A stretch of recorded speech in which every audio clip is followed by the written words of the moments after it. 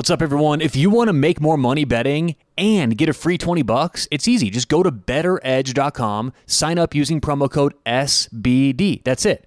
So that's betteredge.com, BETTOR, like sports, betteredge.com. Put in promo code SBD for sports betting daily, and they'll give you a free $20. You can see how you like betting vig free. Get rid of the minus 110, get rid of the risk. Start making some more money. Start making money every month. Right? Wouldn't you like to stop losing money and at least start breaking even? Because when you bet vig free, that's the worst case scenario you can expect long term, is to break even. This is not too good to be true. I promise. This is legit. There's no catches. That's betteredge.com, promo code SBD. Get a free $20 and start betting vig free today. All right, what's happening? What is going on? Welcome into Sports Betting Daily. How we doing on a Thursday? Let's get to it. On today's show, we're going to preview tonight's game, Utah and Florida. The Florida Gators going on the road to the Utah Utes. One of the first really big games this college football season. So let's get into it. My thoughts. I do not necessarily have a pick because there's so many things going on, but I'll give you a strong lean and my thoughts on this game. I'm sure a lot of you are going to be watching this, so we'll give you a nice place to start your handicap if you plan on betting on this game. So let's start off with my power rankings.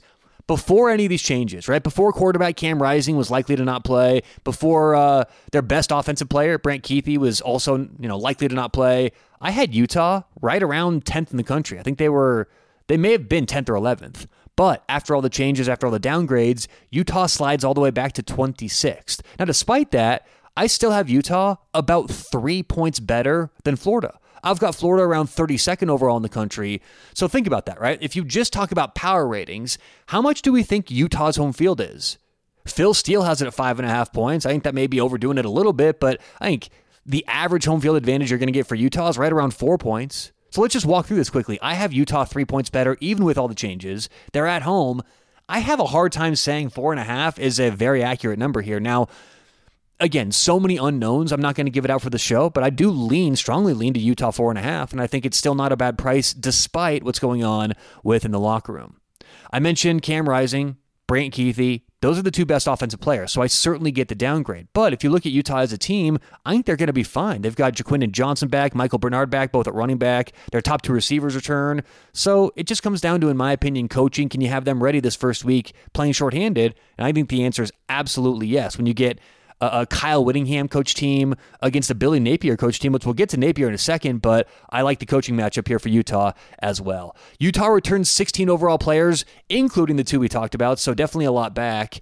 And overall, I think that Utah offense and defense, they're going to look similar to how they did last year, defense especially. Defense, they've got 9 starters back on a defense that finished 11th in efficiency in the country last year. Right? Utah, just to repeat that, Utah finished 11th in the country in efficiency. Most public rankings, including Phil Steele, had this defense as an overall top 10 unit. Remember, they allowed 20 points or less in 9 games last year. They gave up 29 to Florida on the road in that week 1 game, but they led in that game 19-14 in the fourth quarter. So you got to ask yourself, when it all comes down to, everything that we know, is it fair for Florida to be getting 4.5 points in this situation? That's why I'm leaning with Utah. Florida, let's get to the Gators. They're bringing back 11 6 offense, 5 defensive starters, and they get Graham Mertz. Graham Mertz, a longtime quarterback at Wisconsin. They've got talent on paper, like always, including Trevor Etienne, right, and wide receiver Ricky Purcell, the transfer from ASU. But can they and Billy Napier finally break through? Here's my thing with Florida and Billy Napier. I think a lot of people are, if you're a Billy Napier fan, I think you're probably too optimistic. And if you're a Billy Napier hater, I think you're probably too aggressive. I think it's somewhere right in the middle. But I do have question marks overall. Let's put it this way. Last year, when Anthony Richardson looked very pedestrian, week in and week out for Florida, he looked like an average quarterback.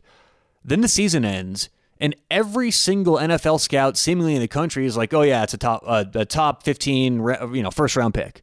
It's like, what? Hold on. Anthony Richardson's a first round pick because he didn't look like that last year. So you start saying, okay, who's wrong? Every single NFL scout? Or, well, not wrong, but who do we blame, right? Is it every single NFL scout that's getting this wrong? Or was it Billy Napier who didn't adjust and use an NFL-style quarterback to his advantage, right? I'm leaning towards the second, and I have major question marks on what Billy Napier can do. I think he enters this season, frankly, on the hot seat. So I'm giving Florida a chance this game, obviously. It's not going to be open and shut. I think they should be much better this season, but I don't think this game, in this situation, on the road against a really good Utah team, is the best spot for Florida early in the season. Florida last year, the Gators' overall FEI rankings came in 29th overall. That's not too bad. But their offensive line ranked 74th in opportunity rate. By the way, opportunity rate is the percentage of carries when 4 yards are available that the line gains at least 4 yards, i.e. the percentage of carries which the line does its job. So they were 74th in that. They were 44th in sack rate. Not very good numbers. Meanwhile, Utah's defensive line ranked 13th and 9th in those same categories. And they've got a huge chunk of that D-line back. So I think Florida is just going to be pressured all night long. They're not going to be comfortable because the Gators want to establish the run. Right? Florida has success when they can run the football and build off of that. As a matter of fact, last year, they ranked 6th in the country in power success rate. So Florida has the ability to be bullies at the line of scrimmage, but this is a horrible matchup for that because Utah's D-line, again, last year ranked 13th in the nation in power success rate. So that negates a lot of what Florida wants to do, especially on the road. So a lot of things that the Gators usually have an advantage over their opponents when they win is gone, in my opinion, in this game, in this matchup. So I think overall, too much will be made of Graham Mertz in a hostile environment. And Mertz could resort to making those mistakes that he has in the past. When I looked at some split stats and looked at Graham Mertz in his career against AP top 25 teams, his numbers really, really drop off. See, this is important to me. That's why Sam Hartman going to Notre Dame, it was like, you know what? I think people are overreacting on what he's going to do, but he's a really good quarterback. Sam Hartman against top 25 teams is right on par, if not better, than the average opponent. That's exactly what you want to see.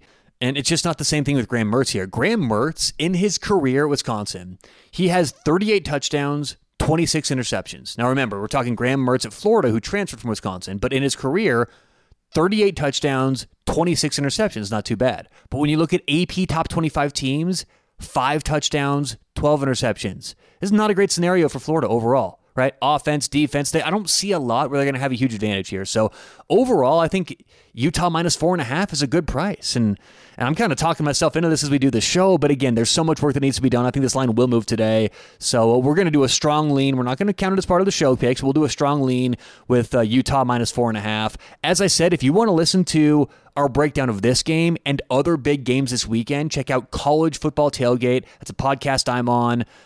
We break down all the big games of college football on the weekend, and I'm going to get picks out on that show that I don't give on here. So for more breakdown on this game, for other picks, go to College Football Tailgate. But that does it for today's show. So appreciate you listening. Good luck whatever you have going on today or tonight, including this game. College football is finally back, and we'll talk to you tomorrow right here on Sports Betting Daily.